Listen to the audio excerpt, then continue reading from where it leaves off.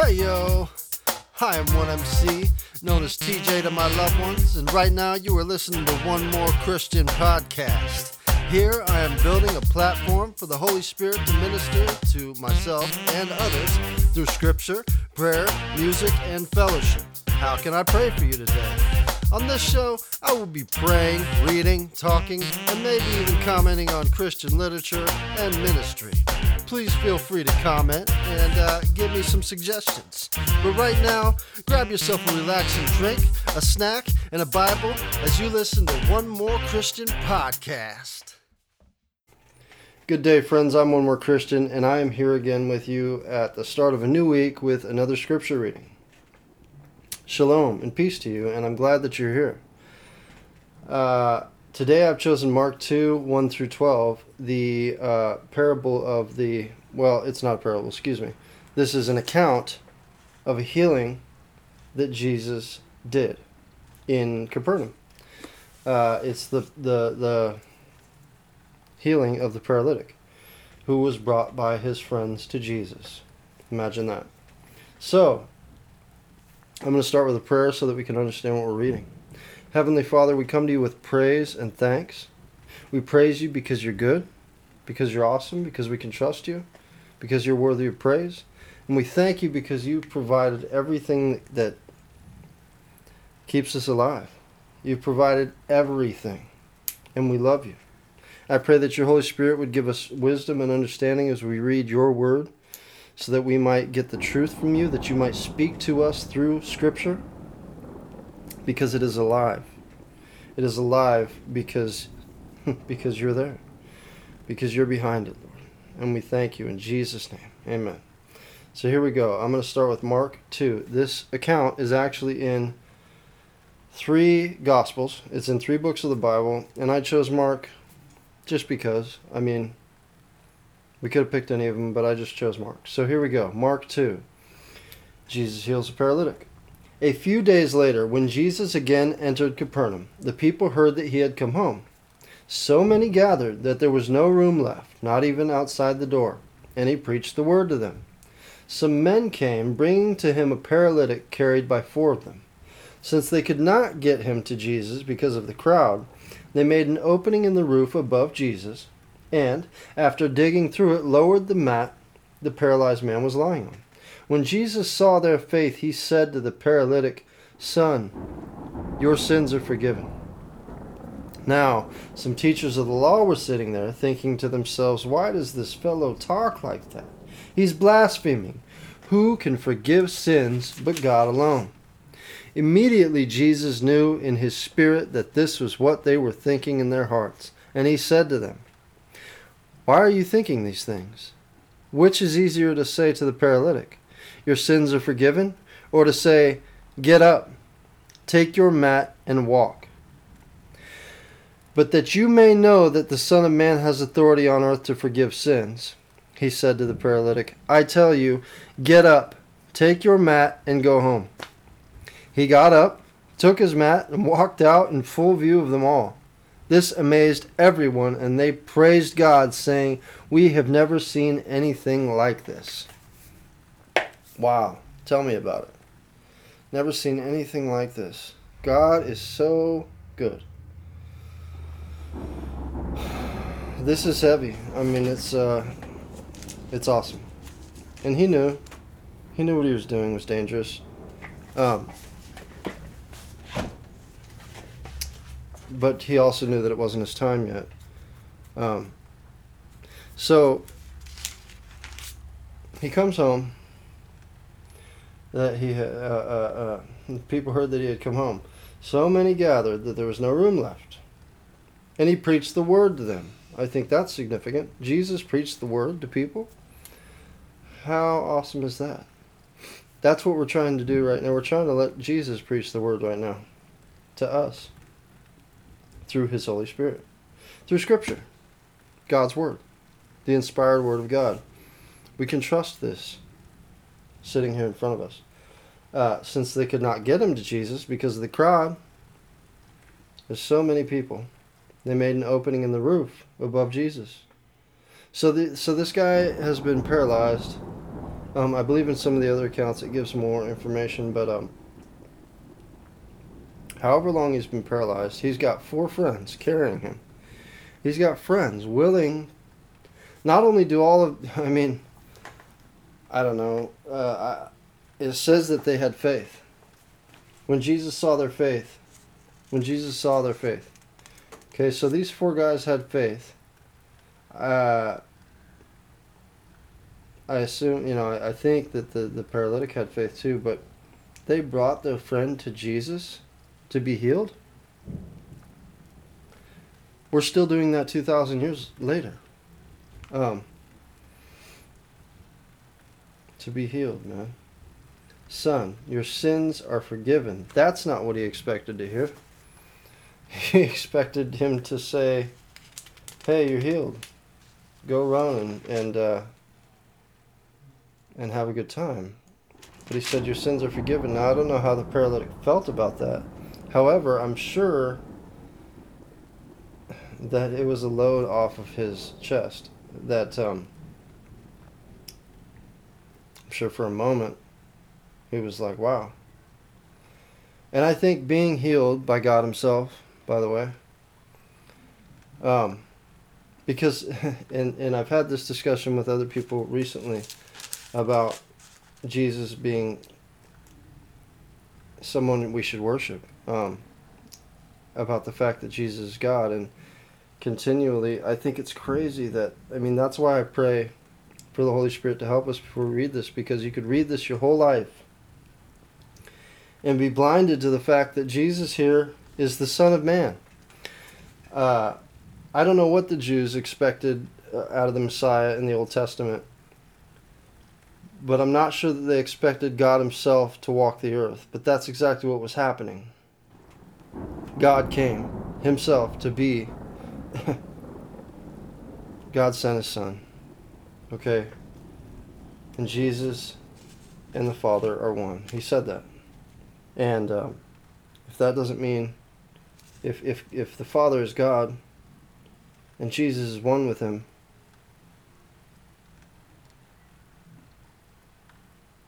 it's significant. Son, your sins are forgiven. Now, some of the teachers of the law, some of these religious folk, the guys, the elite, we are very much not the elite here at One More Christian Ministry. I claim no sense of elite. I'm not elite. This isn't hidden knowledge. It's not forbidden. It's not secret knowledge. It's not something, it's free to everyone. It's available. That's part of our commission, is to make it available to everyone. But it's not hidden from you. Jesus spoke in parables for the sake of the fact that he knew that stubbornness and a lack of humility would stop some of these guys, the teachers of the law specifically, is what we see over and over, would not understand, that they would not turn back and be saved. But because I think that these teachers of the law they believed in God, obviously. And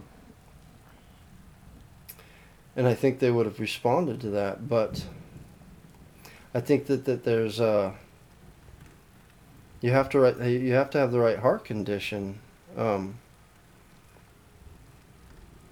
accept God's word. And I was reflecting on the scripture where it says that Jesus could not heal many of them for they didn't have much faith, and there's been the question of oh, well then, if you don't have faith, you can't get healed, or if you don't get healed, you don't have enough faith. And I don't think that's what was being said at all.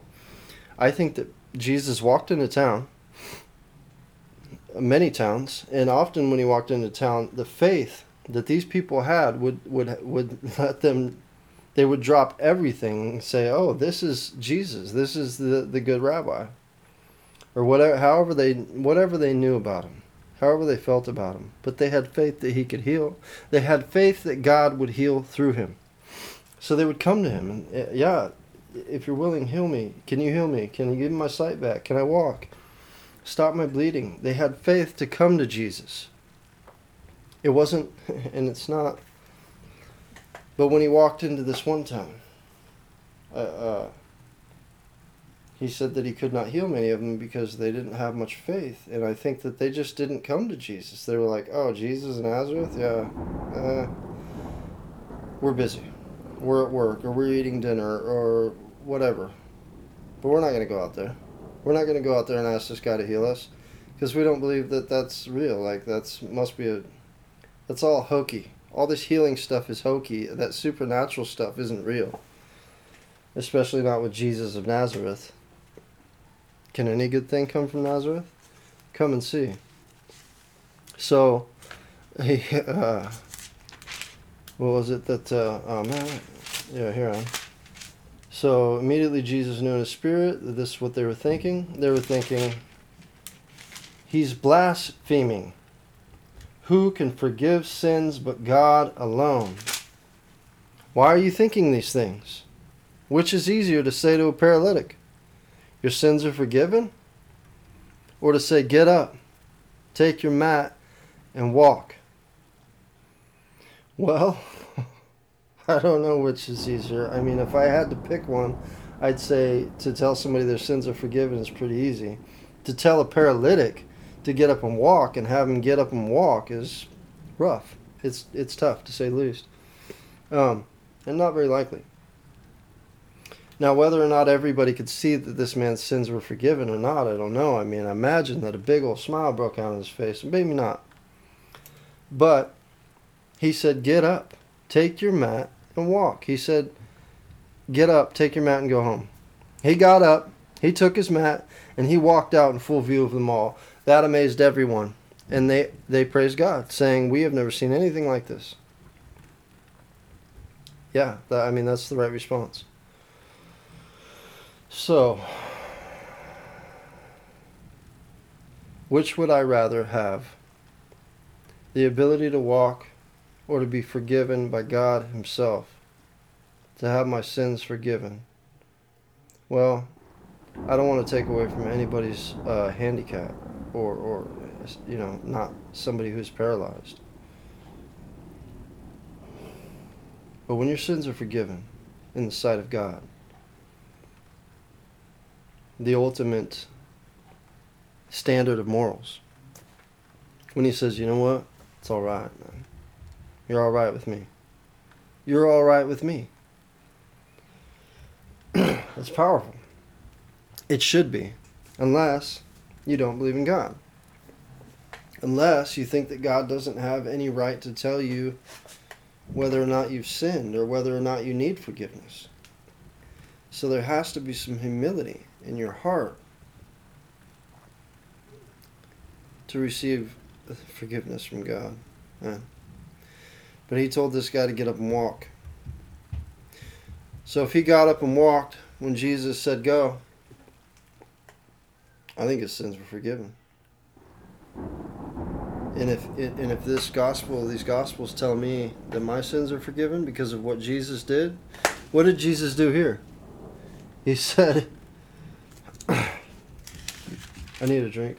I have coffee, but I didn't drink it. He said, son, your sins are forgiven. Okay, now obviously that's different than Jesus dying on the cross.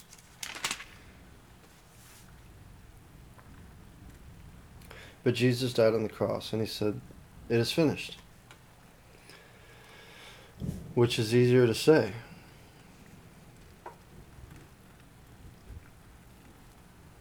It's hard to receive forgiveness when you really know that you need it, when you know you're guilty. It's hard to receive forgiveness. And what does that mean for us? Does that mean that this man went home with no consequences for the things that he did? I don't think so. I think if he was a thief or if he hurt people, that he still had to deal with those consequences. I mean, look at Paul. Well, Paul didn't necessarily receive the fruits of the harm that he did. He was forgiven in many ways, but he still suffered. And that didn't even have anything to do with killing Christians. It was for Jesus, which is awesome.